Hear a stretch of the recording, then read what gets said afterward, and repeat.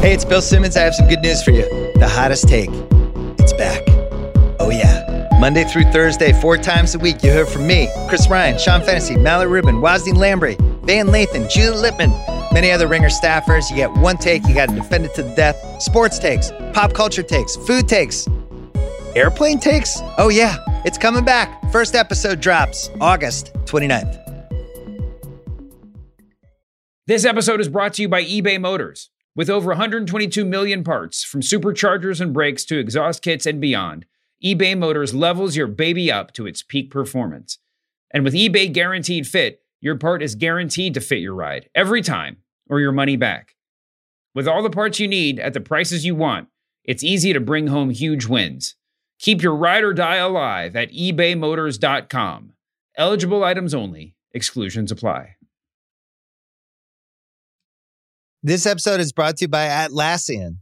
Atlassian software like Jira, Confluence, and Trello help power global collaboration for all teams so they can accomplish everything that's impossible alone. Because individually we're great, but together we're so much better. Learn how to unleash the potential of your team at Atlassian.com. Atlassian.com. Atlassian. Tap the banner or visit this episode's page to learn more. Cold open question of the week, Kaz. What's up, Shoes? Did you have a Merry Christmas? I had the merriest Christmas, Dave. The merriest? The merriest. It was full of Kringle and jingles, I guess. Mm-hmm. I don't know if that's a thing, but I just made it up. How was your Christmas, Dave? It was good, man. It was. Are we allowed to say Merry Christmas? We can say Merry Christmas, all right? This is a family show. We had a Merry Christmas, man. It was a good one. Man. We were in town. Usually we go somewhere for some reason, you know, it's Christmas and we were doing it all right around here. But we ended up venturing out a little bit, went to the city one night on Christmas Eve, actually, you know, just to sort of feel New York. And then took a little family trip last night too. So yeah, it's been great, man. And all the kids got what they wanted. Parents, you know, got not enough sleep. It's Christmas time. We got out of it alive, parents. Yeah, no, it was great. It was great. But enough about us. Let's talk about wrestling. Let's start the show. What's going on, jabronis? It's Pitch Mr. Perfect, Skylar Aston. Hey, this is Bruce Pritchard. This is Roast Battle Season 1 champion Mike Lawrence. Husky Steve Kazee. This is Trey Kirby. This is your girl, WWE superstar, the legit boss, Sasha Banks. Hi, this is Lillian Garcia. My name's Kevin Owens. I'm Shinsuke Nakamura. I'm AJ Styles, the phenomenal one, if you will, and you're listening to them. And you're listening to The Masked Man Show. The Masked Man Show. The Masked Man Show. Welcome to the Masked Man Show with Kaz. How you doing, bud? Doing good, buddy. How about yourself, man? Doing good. It's our last episode of the year. Yes. Our intrepid producer, John Kerm, is not in today. Brian Waters sitting in his place. Welcome to the show, Brian. B. Waters. Thank you. What's up? So listen, so we're going to do the best of the year episode. And I know we all got our lists. You know, I got my best wrestlers list. I'm still tweaking on my best matches list. So I'm going to make you guys talk me into it a little bit, but I'm going to save that till the end. We also got some news to talk about. Dragon Lee signed with WWE. I guess that's a pretty big deal. I think it's more of a dominoes thing, you know, what falls after, what comes after that, I think, than anything else. But and if there's this rumor that there's the WWE titles are going to get split up by WrestleMania. Who knows if that's going to happen? But here's what I want to do: my top 10 list. I'm not going to do a top wrestlers of the year list. I'm not going to do a top matches of the year list. Everybody's already done this. Yes. Okay. Here's the list that I want to do, and what we're going to do. Because what do we always do on this show? We talk about matches, matches we love, the storylines, we react to the pay-per-views, sure, blah, blah, blah. We spend the vast majority of our time talking about the other stuff, talking about what's going on backstage, talking about the drama, talking about moving chess pieces around, who's going to go where. So this, the first annual Maskie's End of the Year Award for Maskies. Best I love it. Best non-wrestler of the year. We're going to define this a little bit on the fly, but it's for people who made the most impact by not wrestling at all. Now, I know this is a pro wrestling podcast. Okay. So you're going to have to bear with me here. So just let me tee it off with an obvious one. All right? This is kind of in descending order, but we can move this around a little bit, all right? Because I want to start with the obvious one. So the first name on my list is CM Punk. One of the biggest wrestlers in the world. He wrestled this year. It's not like he was out. He did wrestle. So this is not but his injury that put him out earlier in the year was almost a bigger deal as the wrestling that surrounded it. And then, of course, the all-out backstage brawl. They got him suspended, got the Elite and Kenny Omega suspended. A note for the future, they will also appear on the list. And all the discussion that we had about the future of AEW, the future of CM Punk, the future of CM Punk in WWE, I think it's hard to imagine any wrestler having more of an impact on the wrestling business by not wrestling than CM Punk did this year. I can challenge that. All right, what do you got? My non-wrestler of the year is Triple H. Oh, Triple H. No, sorry. No, the list has to be wrestlers. It has to be wrestlers who are not wrestling. All right, so we're still defining this on the fly, so it's all good. All right, so he's a wrestler, technically, who did not wrestle. But let's kick it off with the fact that Triple H almost died. That was last year, end of last year, but we'll grandfather that in. Okay. Bounced back from that. Took over creative and a lot of other responsibilities. From Vince McMahon, which I guess is the biggest story of the year. Him stepping down, the whole not charges, but I guess the allegations in the Wall Street Journal and, New York Times of it all with Vince McMahon going on. It can't be understated how not popping WWE was for a couple of months, right? Like WWE was not popping for a couple of months. We could have run the same post show for about 4 pay-per-views in a row, and nobody would have known the difference. Not a clue. You know what I'm saying? There was a time where AEW was the hotter, more progressive, more fun, more exciting wrestling brand. Seems like a long time ago, but it was not. It was not. Like AEW was clearly the hotter brand in North America. And Triple H, just by announcing that he was taking over creative, not just put a jolt into the roster, but I think it put a jolt into the entire company. Like, I don't think you can really stipulate what his real importance is to not just pro wrestling, because it didn't just affect WWE, it affected AEW. It affected the future plans. It affected the main event scene. It affected women's wrestling. It affected who got let go. It affected people who came back. It affected Tony Khan, the way you're he right, booked. Because you remember when Cody went over to WWE, we were like, I think you said this, that the biggest, the most impactful part of it was the effect it would have on future AEW free agents, watching the way that Cody Rhodes was treated. But it had to be said that sort of welcome would be reserved for a very select few at that point in time. March last year, I don't think there was a huge chance they would welcome Miro back and put him in the Royal Rumble for the pop or whatever. But he wasn't going to get that sort of WrestleMania welcome. And I think that anybody would be justified in being skeptical of the long-term booking strategy going back to WWE under the old regime. Triple H probably did more for future free agents in terms of impacting their decision than even Cody Rhodes' insane debut did. So you're right. Yeah. I feel like a majority of the AEW roster, especially the roster that had success under WWE, really had success under Triple H and NXT, right? I guess aside from Miro and a few other people, but the Adam Coles, the Undisputed Eras, the FTRs, even Moxley, a lot of those guys. I mean, Moxley had a ton of main roster success as well, don't get me wrong. But, a lot of the beginning of him being taken seriously as a solo star started with Triple H. And, you got to understand, he is the grandfather of what is their developmental and now makes up the high majority of the main eventers in North American professional wrestling. So I think the fact that WWE still has this undeniable hold on the world as the forefront of professional wrestling.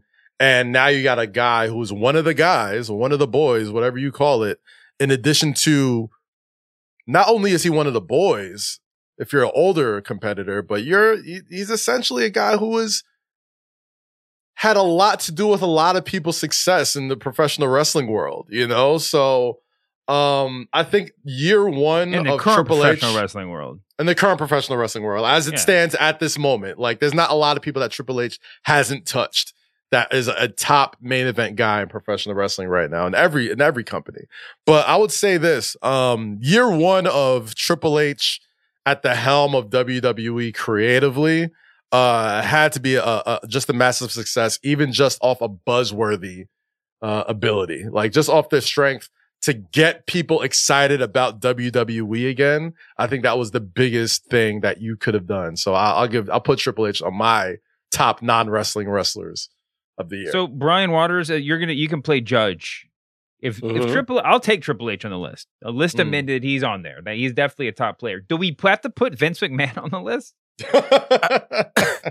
Yeah, for the other reasons. How about this? How about this? We're gonna link some of these people. We're gonna handcuff some of these people.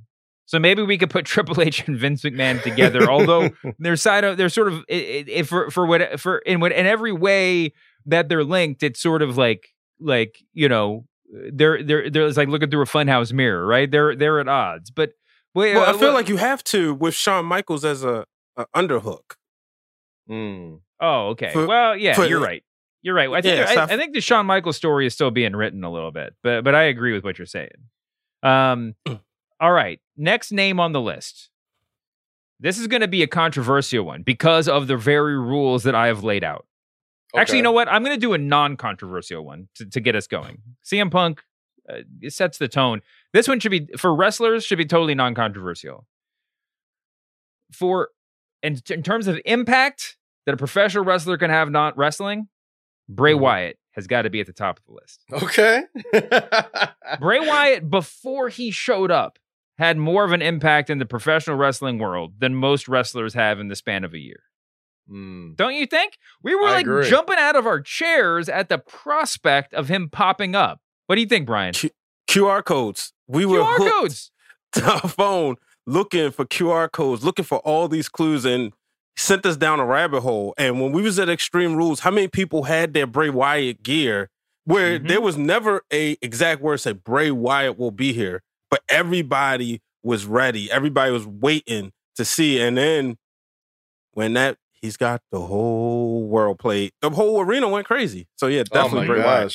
It's hard to build grassroots programs in professional wrestling, but this is one of the first thing I even heard about was a song that would play in between commercials at house shows, right? Like, or in between Raws and SmackDowns, right? Like, it would be like, I think the first two times, like, people noticed it, and then the third or fourth time, they're like, yo, they keep playing this song. And then that led to the QR codes, and then that led to going down rabbit holes, and just the amount of detail and creativity that went into reintroducing Bray Wyatt and keeping him interesting.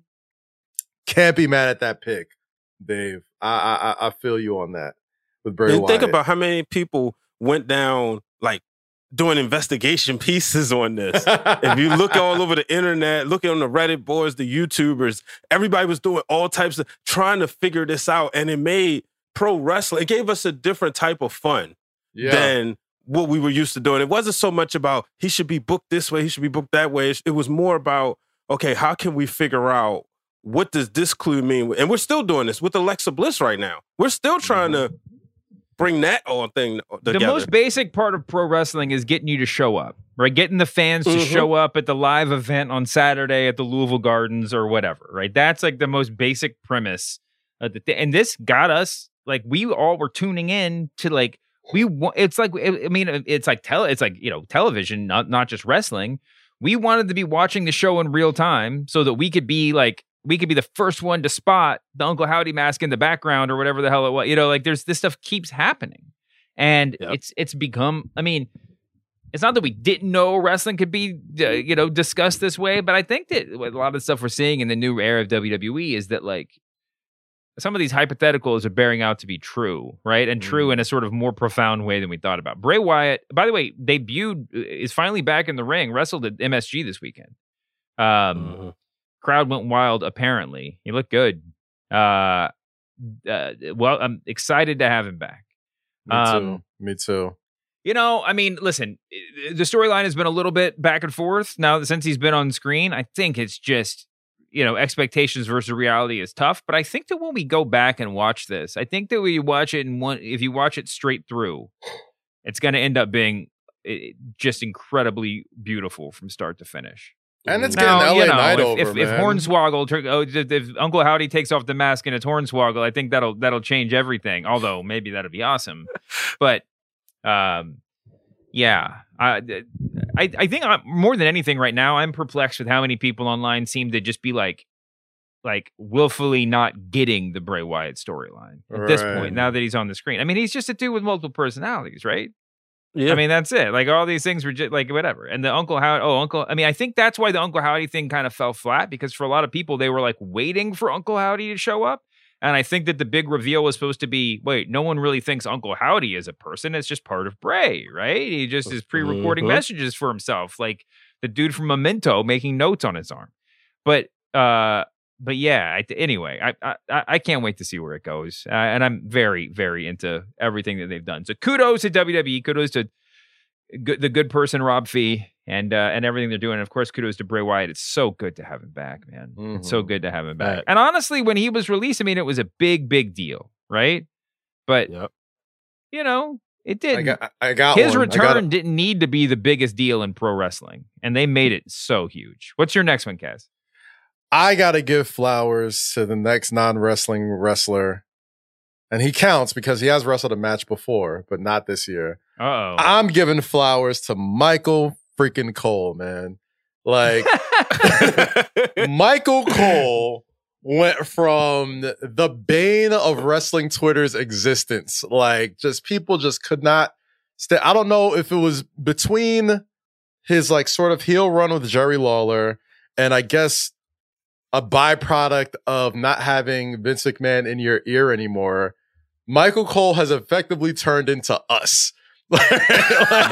like when he's on commentary, he's talking about stuff that like in a million years, I didn't think New Japan, Pro Wrestling Guerrilla, Ring of Honor, like all these companies, like the world got to see the Michael Cole I only got to know a little bit about during my time. And that was one of my biggest revelations when I was over there, because I don't think people understand just how much Michael Cole is involved in the full production of this show. He's not just the guy who gets on the microphone and talks. He is very instrumental on how this entire show flows, as most color commentators usually would be, or analysts would be on TV. But Michael Cole got to really flex his like wrestling nerd knowledge this year. He got to have fun with Pat McAfee and turn into like a real, like, he seems to be really enjoying his job for the first time in a long time. I love, he hasn't, when important stuff happens in the ring or outside of the ring and it just gets noticed on the internet, Michael Cole made it a point of duty to let it be known on air. And it's so simple and it's so small. And I think the first time he really did that I think a lot of people took notice was, and this was last year, but I think it started like, I honestly think this was like start of the goodwill of like the vitriol of wrestling Twitter being like, you know what, Michael Cole's not that bad. Last WrestleMania, when Sasha Banks and Bianca Belair are facing off, and he says this is the first time two black women are main eventing WrestleMania. And it seems like such a small thing. It really does. But when you love wrestling as much as wrestling fans love wrestling, you got to make those moments matter. Like if you're watching basketball and you're seeing two all-time greats go at it, and you think that commentator doesn't notice the historical gravity of it and isn't bringing you into it, you feel like you're missing out on that. Good commentators, good announcers don't do that. And Michael Cole has gotten to do that all year long today. He's made big matches feel bigger. He's given it historical context. He's given outside context. Like it really, for the first time, WWE felt like this exists in the world, and it's not just this insulated thing that exists outside of the world of professional wrestling. What do you think, Brian? If you zoom out a little bit, if you have to give an Announcer of the Year award, does Cole win it? Yeah, definitely. I was thinking about everything Kaz was saying, and I wanted to say an honorable mention to Pat McAfee, because we saw in the beginning how Pat McAfee kind of rejuvenated Michael Cole's career. Michael Cole said it out loud. It wasn't kind of. He totally did. Yeah, and then moving forward with the change of regime, like I didn't catch the very first SmackDown of Triple H, but I saw on the internet people were saying you could tell Michael Cole doesn't have Vince in his ear. And that was the thing people kept saying. And you could just, like everything Cass said, he's having fun. So I've always been a Michael Cole fan, just as somebody who like loves broadcasting. He's always been on my Mount Rushmore of WWE play-by-play guys. And this year solidified it. Yeah. I mean, Brian Curtis, my podcast partner on the Press Box, did a great interview with Michael Cole at WrestleMania time. Just sort of like it was like a mainstream podcast about how to call a wrestling match, and it was really super insightful. I recommend everybody go seek it out. That's on an episode of the Press Box right at WrestleMania time. But yeah, I mean, I think that the Shavana-sans is still a huge thing. I love everything that he does, and I think that of all of the ways that AEW has been, has established itself, identified itself in ways that make it different from WWE, I think that, frankly, the announcers don't get enough credit. I mean, it's not like they don't. It's not like people don't appreciate what they do, but I think that if I were starting a company right now, I'm not sure that Excalibur wouldn't be my number one draft pick, because I think that he does. I think that he does stuff that is really hard to duplicate, to teach, to learn, to whatever. He's got a mind and a style that's so unique. But I'll give it to you, man. Michael Cole had a banner year, and he did wrestle. He did wrestle before. He's technically undefeated at WrestleMania. Technically. Oh, but yeah, shout out Michael Cole, man. He killed it this year. This episode is brought to you by eBay Motors. Passion, drive, and patience. The formula for winning championships is also what keeps your ride or die alive. eBay Motors has everything you need to maintain your vehicle and level it up to peak performance. Superchargers, roof racks, exhaust kits, LED highlights, and more. Whether you're into speed, power, or style, eBay Motors has you covered. With over 122 million parts for your number one ride or die, you'll always find exactly what you're looking for.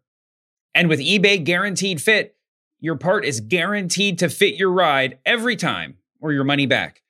Because with eBay Motors, you're burning rubber, not cash. With all the parts you need at the prices you want, it's easy to make your car the MVP and bring home huge wins. Keep your ride or die alive at ebaymotors.com.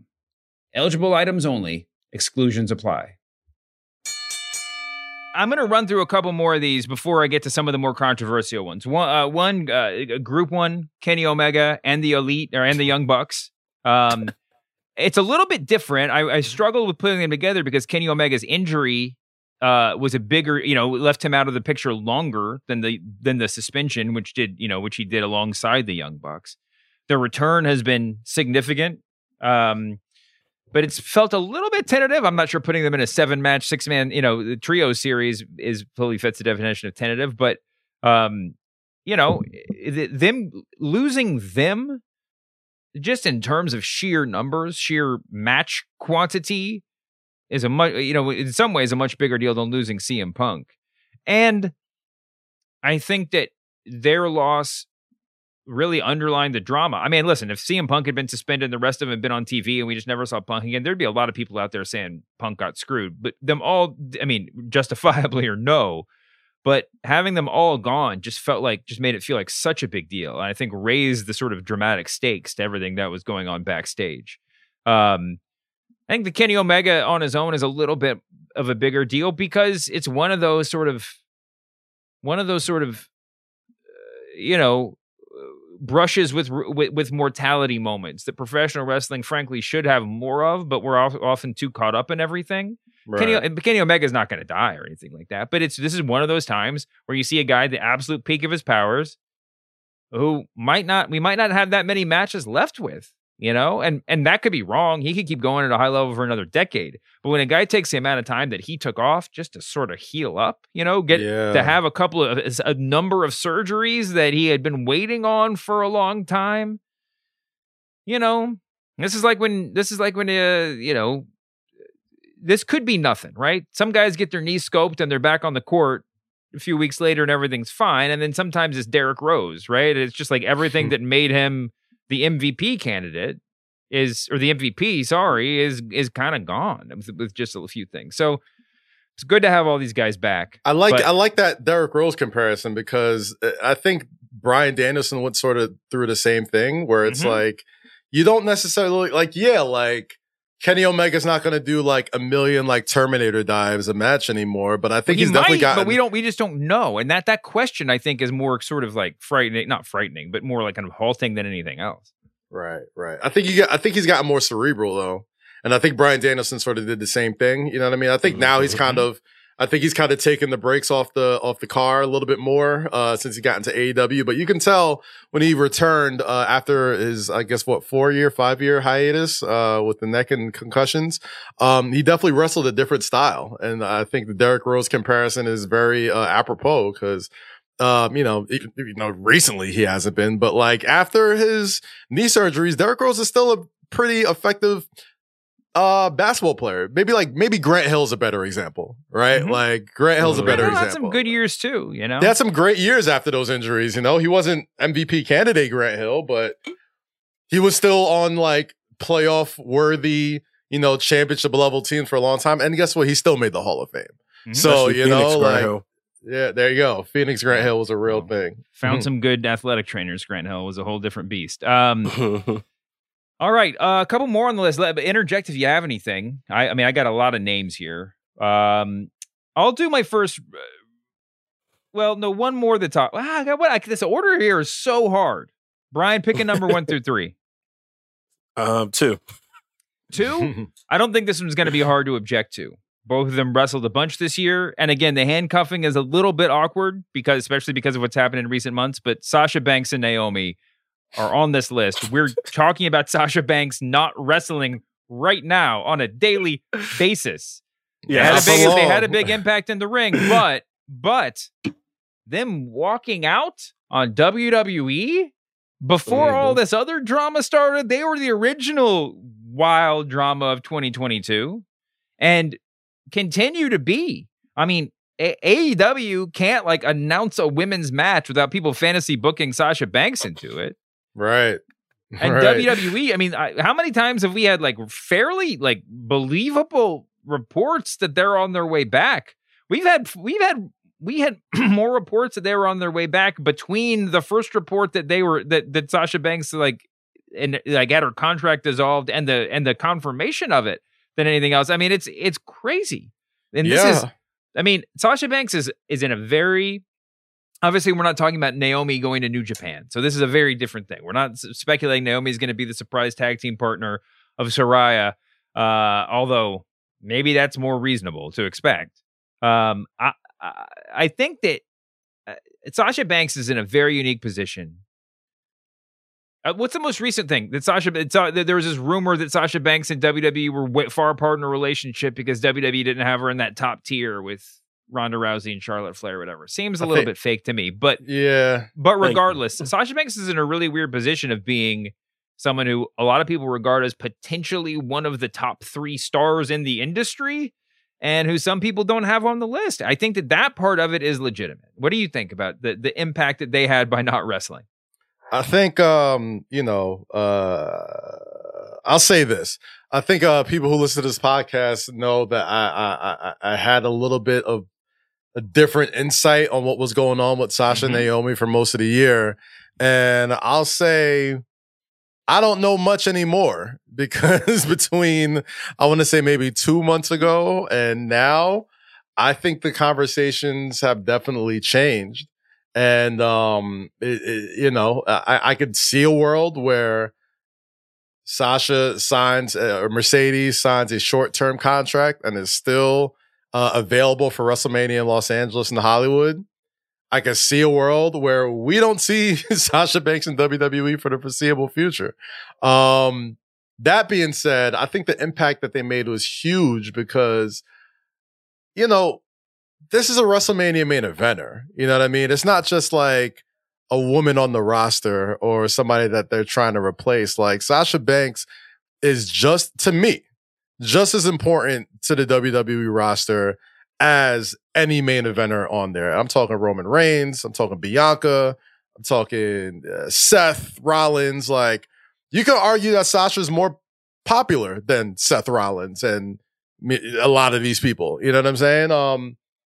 That being said, this is kind of what makes the wonderful world of professional wrestling in 2022 so unique, because this is what's interesting. This is why I think a lot of people listen to our show, quite frankly, is because we're living in the world of wrestling free agency for the first time in like 20-something years.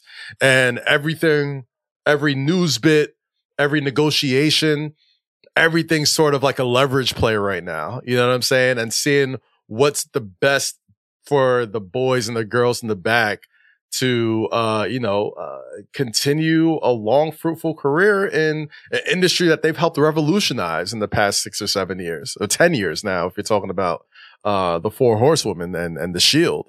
Mm-hmm. But like between those 7 people, we're talking Becky Lynch, Charlotte, Sasha, Bayley, Moxley, Reigns, Rollins. Between those 7 people that all debuted somewhere in the area of 10 years ago now, they pretty much run the industry. And when one of those people are a real deal free agent, it's going to be news until she's not a free agent anymore. Yeah.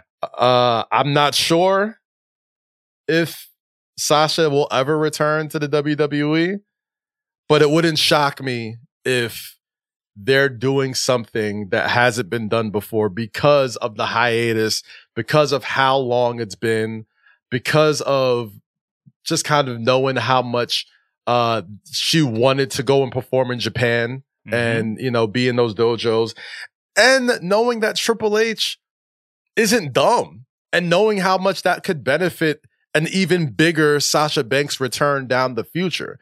You know, like, I think last week we talked about it and I said, you know what? I got to give the same energy to Triple H that I give to Tony Khan, where every week we just felt like we were just getting surprise returns, surprise rehires, blah, blah, blah. And it got a little dry.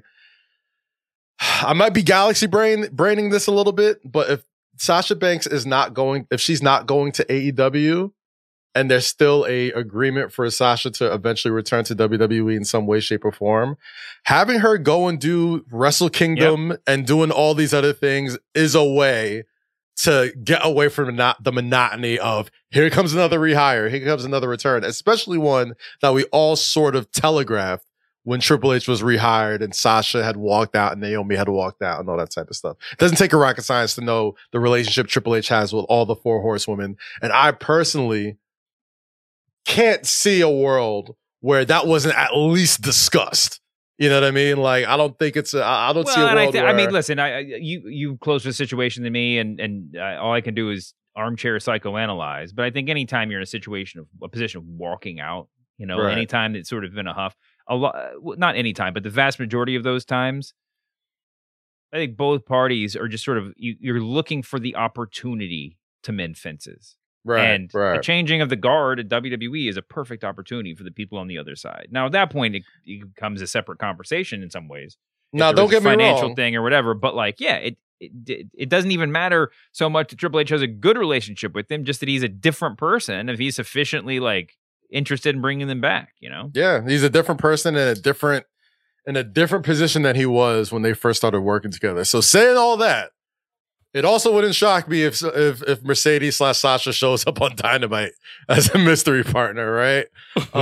Wouldn't shock me at all. She either. hasn't even officially been announced, I don't think, by New Japan for Wrestle Kingdom. I think that so there, whatever is going on, you know, I think that there is some understanding that she's agreed with WWE to not take any bookings until January, and maybe that includes announcing bookings until January. So maybe that's why that's going on, and maybe that's why. I don't know. Tony Khan was on the Grapsity pod last week or earlier this week. I don't even remember when it was. And was a good interview, but talked about that mystery partner thing. And he was just sort of like evasive, just like, I guess we'll know more in January. But it didn't quite seem as loaded as some people, to me, as it did to some people. I think he was sort of like, yeah, I do have to have my plans in place, and whatever. We do have to have some idea of where we're going. But it'll be interesting to see what happens. Nothing would surprise me either. Although I do think that this is Japan will be a big deal, right? I mean, I think that even more so than the Mandalorian or whatever else, wrestling in Japan will give us, I think, will give us the perspective to really see the level of stardom that we're talking about here through a different lens, right? Yeah, I think Sasha Banks Mercedes Varnado is testing the waters of, and I said this last episode, and we kind of mentioned at the beginning of this episode, Cody Rhodes was the test tube baby of wrestling free agency, right? Like, I think, and not even talking about this year and his comeback, I'm talking about years before, where he was doing Ring of Honor, New Japan, and AAA, and all these other companies. It wouldn't shock me if Sasha does New Japan, does AAA, does all, just travels the world.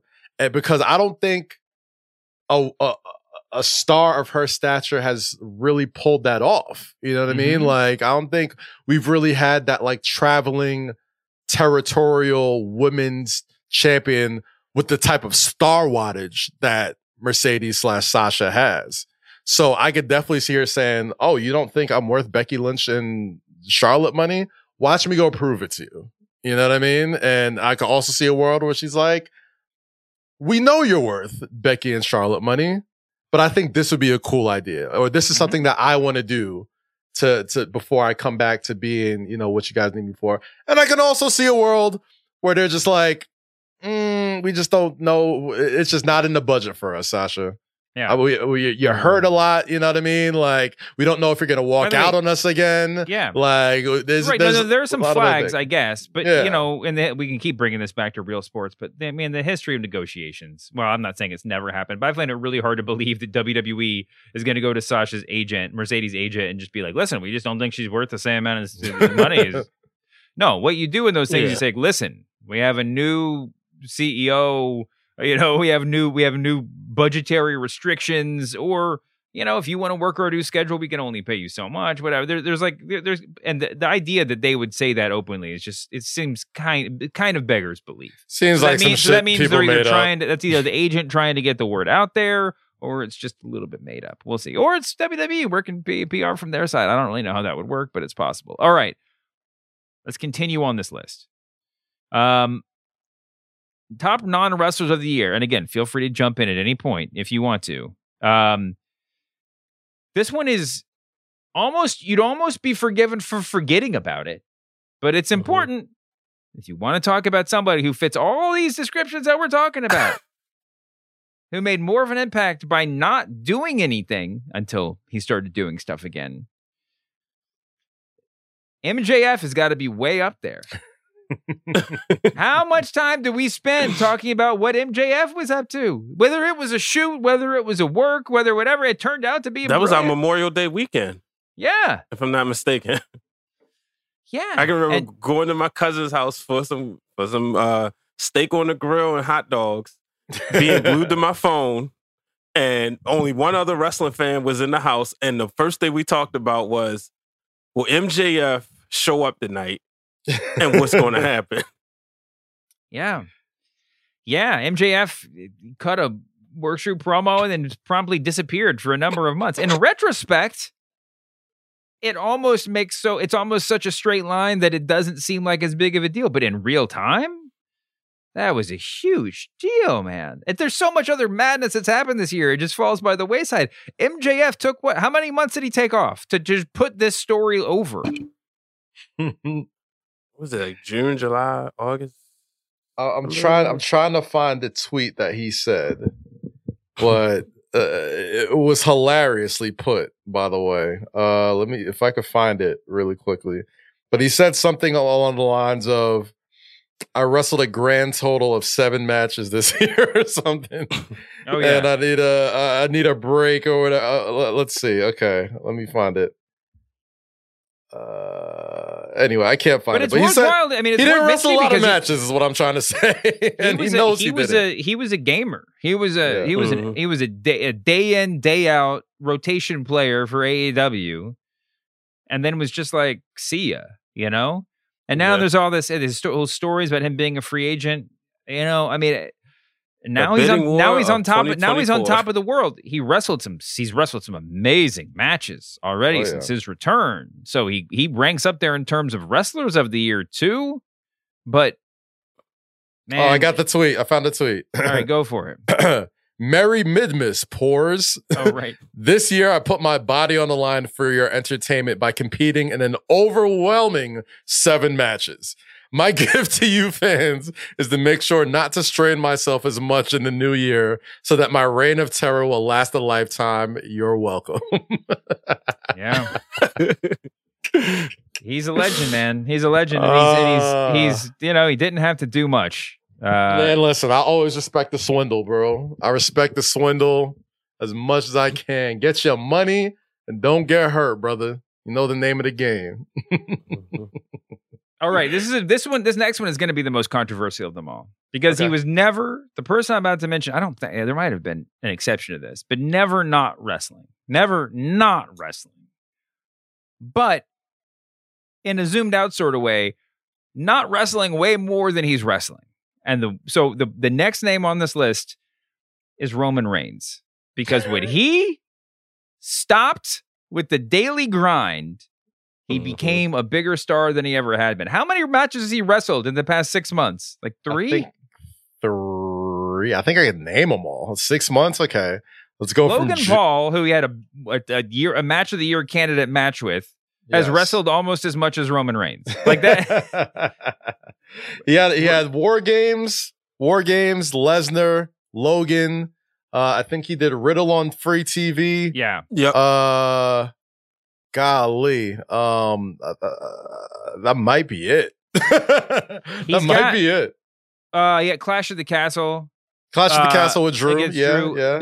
Listen, he's wrestled, right? So it's tenuous, but I think someone, first of all, of his wattage. I'm CM Punk's on the list, right? Someone of that star level, you get to rank them twice. They can be wrestler of the year and not wrestler of the year because of the power. And it's hard to imagine this. There was no controversy.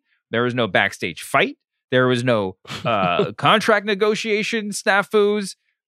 When the word came out that Roman Reigns had renegotiated or had negotiated a new deal that would see him wrestle much less frequently than before, that was some of the most altering news that could have possibly come out of WWE. Now, I feel like they've managed that pretty well. You know, you go see a house show, you can see Sami Zayn doing the Superman punch and team up with the Usos. You know, they got all the workarounds down.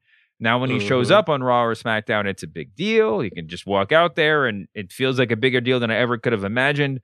But in terms of people just saying, "Hey, I switched to a new work from home schedule," and everybody just being like, "Wait, how does the world continue to turn?" Roman Reigns is pretty high up there. Don't you think that's made a pretty big impact? Or at least that had a big impact? I mean, like I said, they've recovered, but that's a big deal. In a weird way, right? It always feels like wrestling is healthier when the top champion and the top person on the company is an actual main attraction. Hot take, y'all. Hot take. Mm-hmm. Workhorse world champions don't work. They don't work. Like, I mean, they're fun for us wrestling fans that love graps and love great matches or whatever, but wrestling done at its highest, most profitable, and most entertaining is when the world champion feels like an actual final boss. And there's only really been a handful of those type of guys in the past 2 decades, right? Like Brock, Roman, The Undertaker, you know what I mean? Like, it's not many. I mean, like,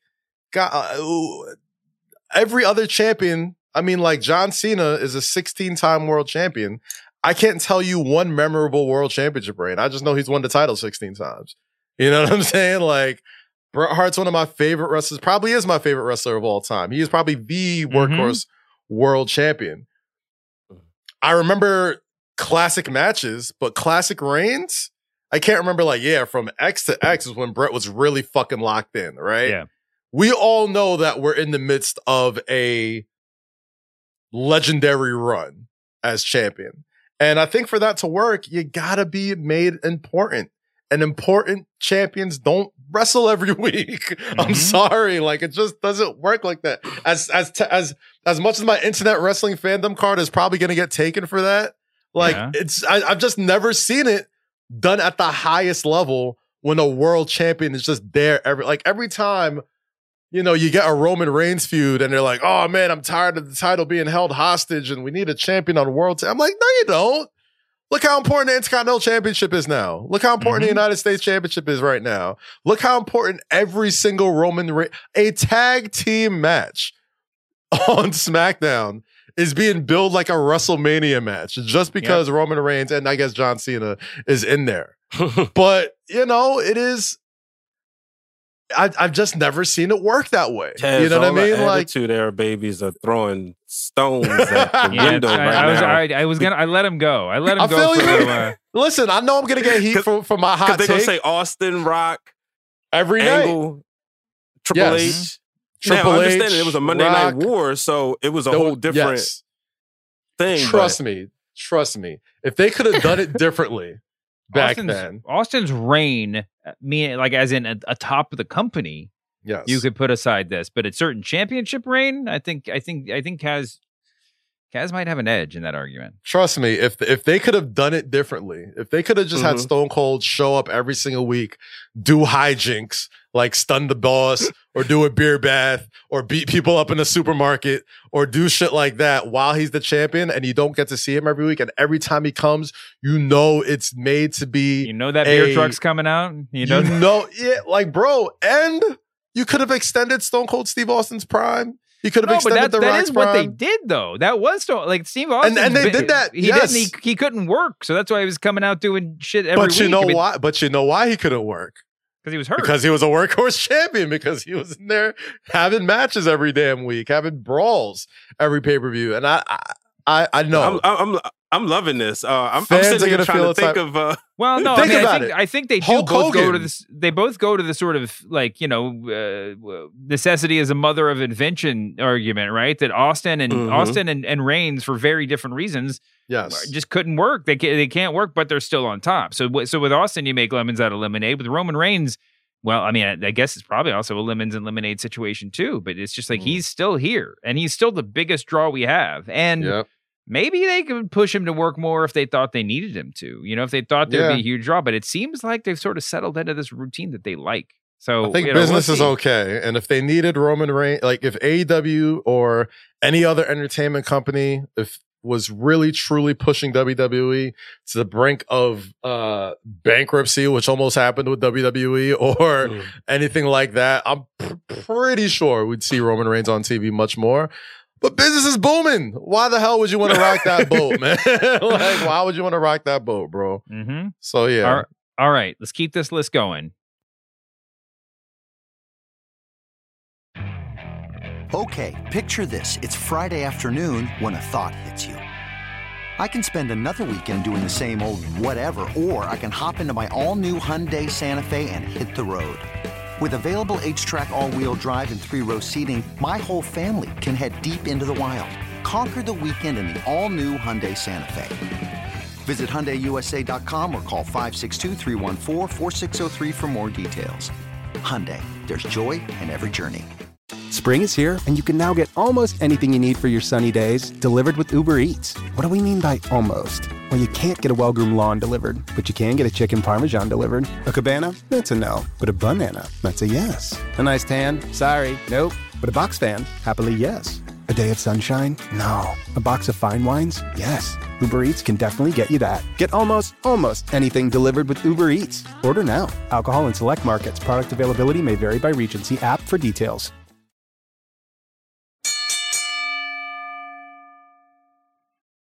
I only got two more names on the list. Okay. Or two more entries on the list. Okay. One Well, this one, I mean, this is sort of like an honorable mention. So let me go with the one that's definitely on the list. This is a tied. This is a twofer. This is two people who get one spot, and that's John Cena and The Rock. Mm-hmm. I think it sort of goes without saying why, but John Cena is about to wrestle for WWE, and obviously who has wrestled this calendar year, but just the specter of them in slightly different ways looming over WWE. Potentially charting the course for the future of WWE, I think has been pretty significant. Now, The Rock, mostly because Cena's actually just semi-active, but The Rock is a big deal, not just because he's a bigger star, because he's tied to Roman Reigns, right? I mean, we were all waiting for this Roman Reigns match, and I saw somebody, maybe it was Meltzer, say this week that if it doesn't happen this year in Hollywood, it's never going to happen, and that everybody sort of knows that, and that's why they're working for it. Also, The Rock's getting older. Also, he's not going to be Black Adam anymore, so who knows? He might get skinny. I don't see that happening. And it's like, and the story, the bloodline story is about family. It's about the head of the table. It's low-key about The Rock. Yeah, it is about The Rock. Yeah, like it's all supposed to culminate. This head of the table character is a direct shot at the true head of the table of that family. So like, it would only make sense for him to be there. Now, if it doesn't happen, I'm sure they could still do some great things because Sammy and those guys have been killing it, and there's definitely pivots, and you got Cody, and you got lots of great plan Bs, but it's Hollywood. The Rock sort of teased it at the Super Bowl and has teased it for the Rams and Young being Rock. In SoFi a bunch of times. He's teased it on Young Rock. It's gotta happen this year. It's not gonna hit the same in Philly, bro. No, listen, I still believe. The take you had earlier this year. I still believe that the Sammy Roman story is so good that you can culminate it at WrestleMania. Trust. But if there's any time for The Rock to either have his swan song, truly establish Roman Reigns as the all-time great, and put a nice little bow on this head of the table bloodline family story, with the elders, with Solo, with getting the crowns and all that type of stuff. I think creatively it would fulfill The Rock. I think emotionally it makes the most sense. Yeah. It's not going to hit the same in Philly, bro. Like, it's got to be in LA. It's got to be in Hollywood. Definitely. Yeah, I think that I think just in general, listen, the Roman Reigns storyline has been super successful on any number of levels. Yeah. But at the beginning of the Roman Reigns, head of the table bloodline storyline, the implied slight towards The Rock was sort of the whole point, right? Or not the whole point, but a big part of it. Yeah. If you come out and you say that, like, I'm the real king of pro wrestling, and you put a crown on, then you're directly addressing Jerry the King Lawler or whoever the linear WWE king is after Harley Race and Junkyard Dog and Macho Man Randy Savage and all them. It's a reference, and so I mean, I think that's a big deal. Cena, we're gonna see win tomorrow night on free TV, y'all. I think Cena's in some ways even more interesting because if he works WrestleMania and all signs are pointing toward him working WrestleMania,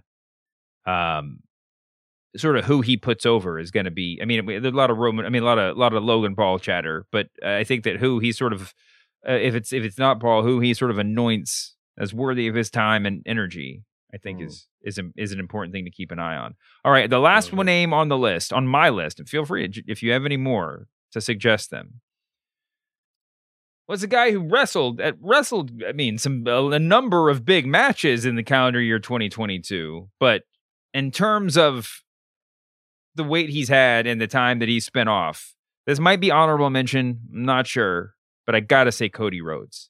I mean, for a guy, no one has done more with a legit injury. No one has meant more who's due to injury absence.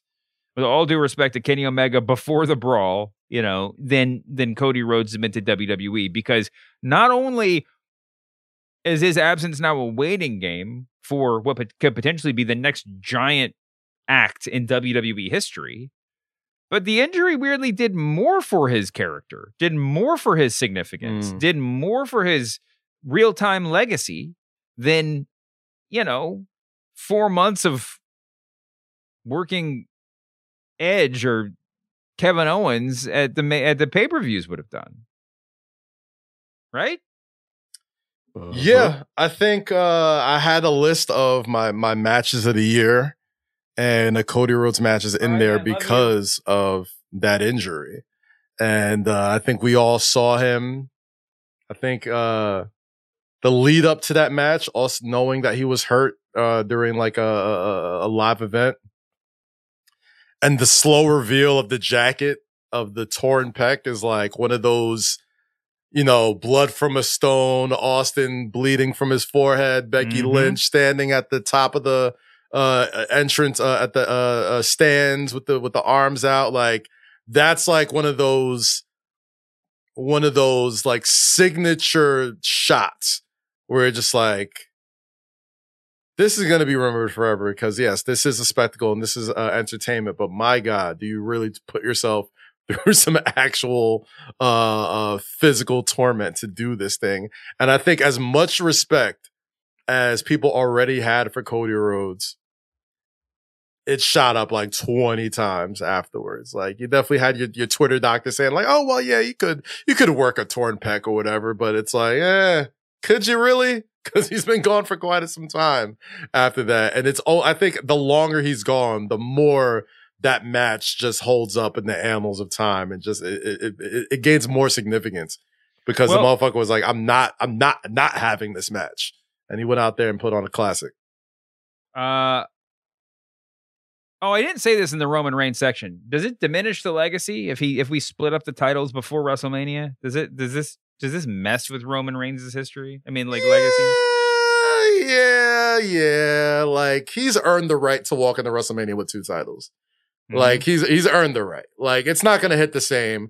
Like, whatever title Roman doesn't have is going to be looked at as the secondary title. Yeah, is it going to be, I guess, would the non-Roman title, especially if it's a match like, well, Seth versus Cody, I'm trying to, just the various names that would be involved. Seth, Cody, Right. Drew, Lashley, who else is up there and presumably not involved Brock, with anything else? You know what I mean? Even though Brock and will probably Gunther's doing his gonna own have thing. it. But if it's not Brock, it does feel like, how much bigger deal is that title match than an Intercontinental title match with the same people involved? Right? I mean, Same thing. It's bigger, but it's not that much bigger. Yeah, I think Roman's earned the right to walk into WrestleMania Los Angeles with 2 titles on his shoulders. Like, that's the vision we've seen all year from him. The person who defeats him or faces him, it's just it's a better visual. Why would you not want to make your biggest star look like the biggest star in a city of stars in your biggest show? It would be whack to take the title or split the titles up before we get to WrestleMania. Okay, well, you mentioned Hell in a Cell. Let's just do it. Matches of the year. We're not going to spend any time talking about it because we gotta get out of here. Brian, yes. What are your matches of the year? I said top 5. Feel free to mess with that as much as you want. Yeah, I mean, Cody and Seth is in there. FTR and the Briscoes, Gunther and Sheamus. FTR and the Briscoes 3? Are we talking 3? Or are we talking okay? Dog collar match. Gunther and Sheamus at Clash of the Castle. I wanted to throw Roman and Drew at Clash of the Castle. I love the way that story was. And Becky and Bianca at WrestleMania. Nice. I got 7. Sorry. I know I went above. I got 2 honorable mentions. I'll just go backwards. CM Punk versus MJF dog collar match at AEW Revolution. Definitely the best production AEW has had start to finish, storytelling wise. I think it was great. The callback to old CM Punk was great too. And it told a great story. Seth Rollins versus Cody Rhodes, Hell in a Cell. It's my number 6.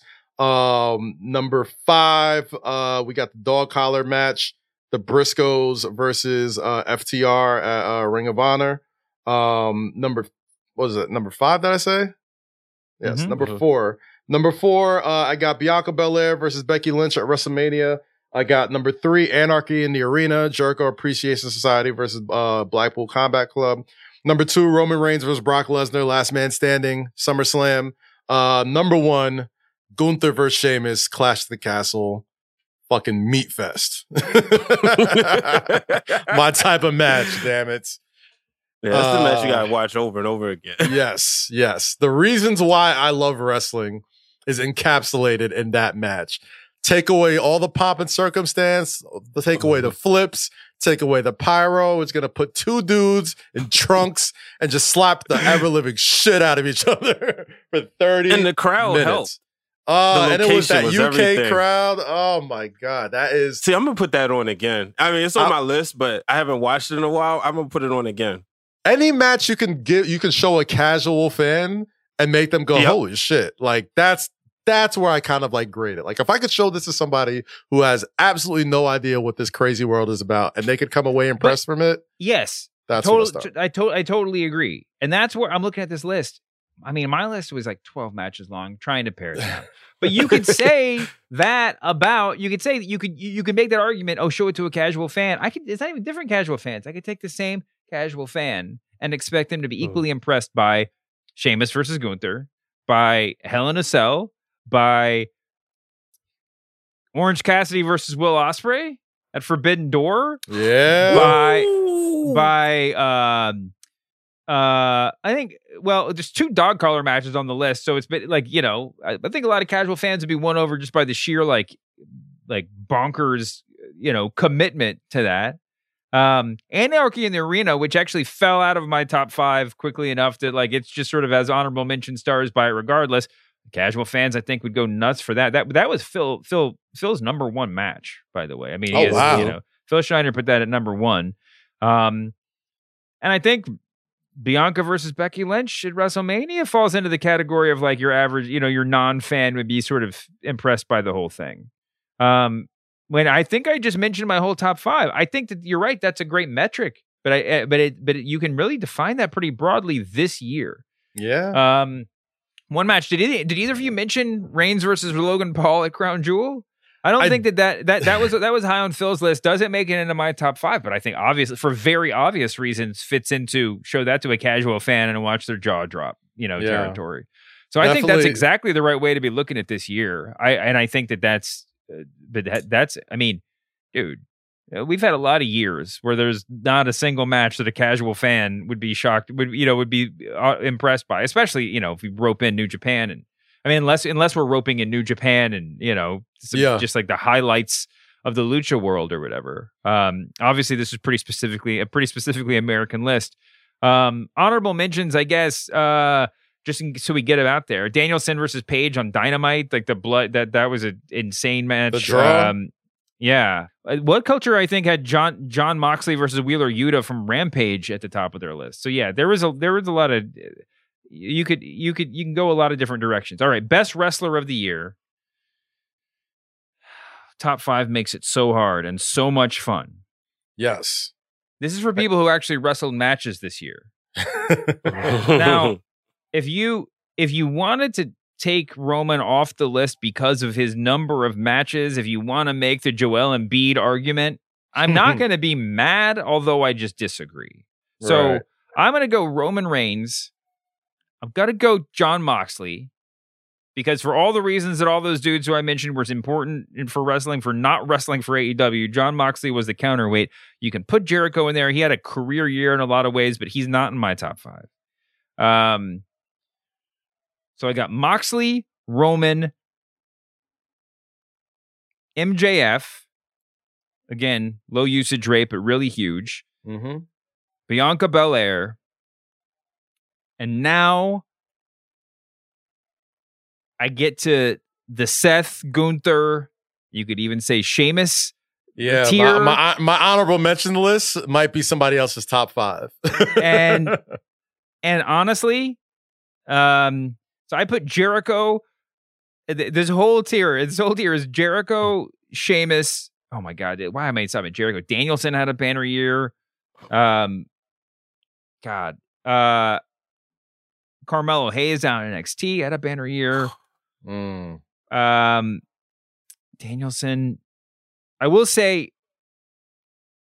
yeah, and Sami Zayn.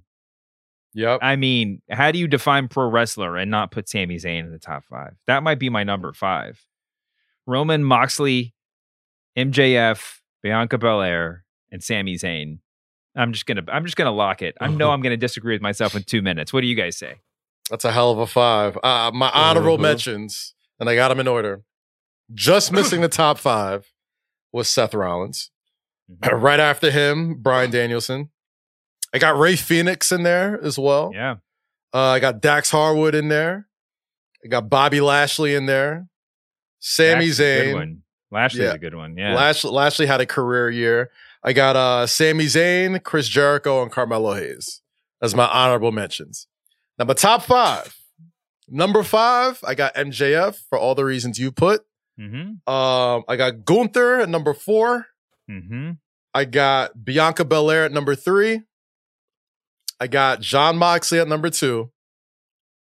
I got the Tribal Chief at number 1. All right. Impossible to go against the Tribal Chief. We're pretty close here. Now here Mox we go. and Reigns. Brian, knock us on our asses. Surprises. So I'm gonna just do my top 5 because if I go into honorable mentions, it's gonna be crazy. Yeah. And I just want to be clear before we finish. I only watch a lot of North American wrestling. Don't jump on my mentions. This is all we're all in the same boat here. I got a baby, bro. Like I can't be staying up watching New Japan like I used to back in the day. I'm sure I missed a lot of great New Japan wrestlers. That's what we but got. I'm sorry. That's what we got. That's what we got. Go read Phil's articles, please. They got Ringer.com. I will give one mention. That's my boy Jay Bougie, who been making an impact on the Northeast independent side of things. So him with the Bodega Street Fight this year. But number 5, Jon Moxley. Number 4, Seth Rollins. Number 3, I'm going tag team. I got to go with the Usos. Number 2, Bianca Belair. Number 1, Roman Reigns. Impossible. It's impossible to not have Roman Reigns as number 1, bro. Yeah, the Usos were on my list too, although it's really easy to overlook the tag team champs. The tag team division in general, they've had an insane year. The Bloodline in general. I mean, I'm sure back in the 80s, you'd be like, can I pick the Horsemen as a whole, as a unit? Yeah, it's really tough. It's really tough. Gunther was like the 100 was in every iteration of my list before I got to the final one. And Sammy ended up edging him out at number 5, but like he started out like there was no version where he wasn't there. So I don't know. He might have had a better year. I'm going to get kicked off the show. He might have had a better year than some of these people. I don't know. Top 5 is too hard. That's why we do it. That's why we do the non-wrestlers of the year too. It's hard. It's the way we look at this stuff though. Have a happy new year, guys. You too, bro. Yeah. I got one question. I got one question before we get out of here, Dave. Oh, we're still in the conversation? All right. Last one. This time next year, we're doing the ring, the Maskies this time next year. The one wrestler who was not mentioned that will be in your top 5. Who is it? Not even in the people. Someone who wasn't even not in honorable mention. Not top 5. The one guy that if I got to put my money behind listen, you. Someone here is going to make the ironic argument that like the Rock's one wrestling match was a bigger deal than anybody else's year. Okay. But in terms of people who weren't even mentioned, who are going to be there. I mean, listen, there's some people that are obvious. Like, I mean, if you said Kenny Omega, I'd be like, yes, of course, because like no one who's not on this list is closer to a triumphant, dominant 12 months than Kenny Omega, right? I mean, you just flip a switch and he's at top of the company for that long. Yeah. Say the same thing about Adam Page. Like I have a little bit less confidence in him in terms of just betting odds, but and then but on the. You know who else? In AEW? Only because he's a little bit of a he's not now or never, but if it really is in the cards, I feel like it's in the cards in 23. Eddie Kingston is a name, is somebody to look at. In terms of WWE, I mean, whatever. Kevin Owens is going to be in a position to have a huge year. That's who I had. Austin Theory, potentially, although probably not his year yet for a top 5. I mean, it's really hard to project. Who knows, man?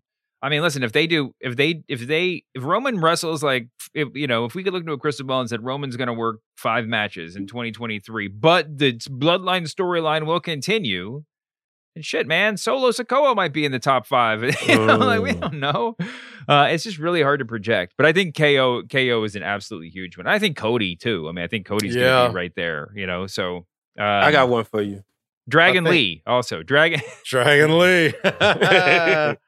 There he goes. Nah, I think if I had to pick WWE, I think KO is shaping up for a big year, along with Cody Rhodes. If we're talking AEW, I'd go Daniel Garcia, maybe.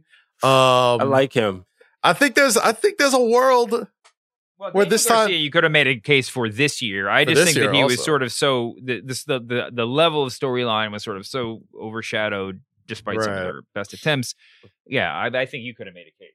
I think there's a world where CM Punk returns to AEW and becomes the biggest story in professional wrestling. And for the same reasons we give The Rock and Roman and all these people who only wrestle a handful of matches big things. I wasn't comfortable. I didn't think it was possible a few months ago. The past week and a half, I'm like, he's coming back. He'll be back. We forget he was injured as well. So maybe that's also, I think in the world, if CM Punk wasn't injured, I'm sure we probably would have had him back already. But I think in addition to everything that went on and him recovering from that torn bicep or whatever he had, I think in 2023 we'll see CM Punk wrestle again, and it'll be a big ass fucking deal. On the women's side, Sol Ruka. She's not making top 5 next year, but she's I don't great. care. She has the coolest fucking finishing move I've seen in a long time. Yeah. And if that can't get you over, I don't know what is. So I got. Oh yeah, I didn't mention any women. I mean, Becky Lynch can be on this list. Yeah. All it takes is to string it together. Sasha Banks could be on the list. Charlotte Flair is about to pop back up. I mean, Charlotte Flair straps on the boots. She can have a banner year. I don't know. If they stop being scared and let Sasha Banks work Kota Ibushi at Wrestle Kingdom, she'll definitely be on the list. Waters, we miss anybody else? I like Santos Escobar. I think he's going to have a good year. I've been watching JD McDonough on NXT. I think he's going to be in for a good year in NXT. And Mia Yim. And of course, Roxanne. JD McDonough reminds me of He Who Shall Not Be Named. Yes. You know what I mean? He gives you those vibes sometimes, right? Like, I'm just like, outside of the doing all this type of stuff, like the moveset, like the way he goes. When you look. He gives me those vibes, but I like that pick too. Yeah. Well, JD, yeah. Well, we're not going to have He Who Should Not Be Named talks when it comes to JD McDonough either. Anyway, thank you so much for doing this. Thank you for listening. This has been a fantastic year. Thanks, man. It's almost my birthday, almost my kid's birthday. We got happy birthday to you. We got the back-to-backs. Yes, sir. With the ball dropping right in the middle. So yeah. Anyway, hey, yo. I'm turning 30. Wait, how old should I claim? What can I pass? You still look like you're in your early 30s. It's the beanie and the glasses. Great. Like you definitely look like off. You definitely look like a coffee shop beatnik right now. You can pass for a techie. Some people would be insulted by that. I'll take it. I'll relish in it. You want to get your plugs in, Kaz? Say Less with Kaz, Loki, and Rosie every Monday. YouTube.com/Kazim. Catch me on MSG Network. You catch me on a few other things in 2023, but I can't announce those until they're officially official. But those supporting, man, I appreciate you. Happy New Year, everybody. Let's continue to talk wrestling. Let's continue to bring this great show to the people and have intelligent conversation over a very unintelligent form of entertainment. Just kidding. It's very intelligent. You can find me here. You can find me on the press box. I swear to God, we're working on Book of Wrestling. It's still plugging along somewhere in a dark corner somewhere. Brian Waters, thank you for producing this. Thanks to John Kruma, who does this all the time. Brian will be back as always with the Monday show, and you might be seeing a little bit more of Brian Waters this year. There is a tease for what's to come on the Ringer Wrestling Show Network. Check out everything. We got lots of cheap eats. We got lots of masked mans. We keep plugging along almost every day on the Ringer Wrestling Show feed. So thank you for listening. R.I.P. Stephan Bonner, by the way. Not entirely a pro wrestler, only a little bit of pro wrestler, but like in the ways that wrestling and MMA are inextricably linked, he was hugely significant to, I think, a lot of people's fandom. And apologies as always to Jon Moxley. And Happy New Year, Jon Moxley. We'll see you back here next week, Humanoid. Go on vacation, bro.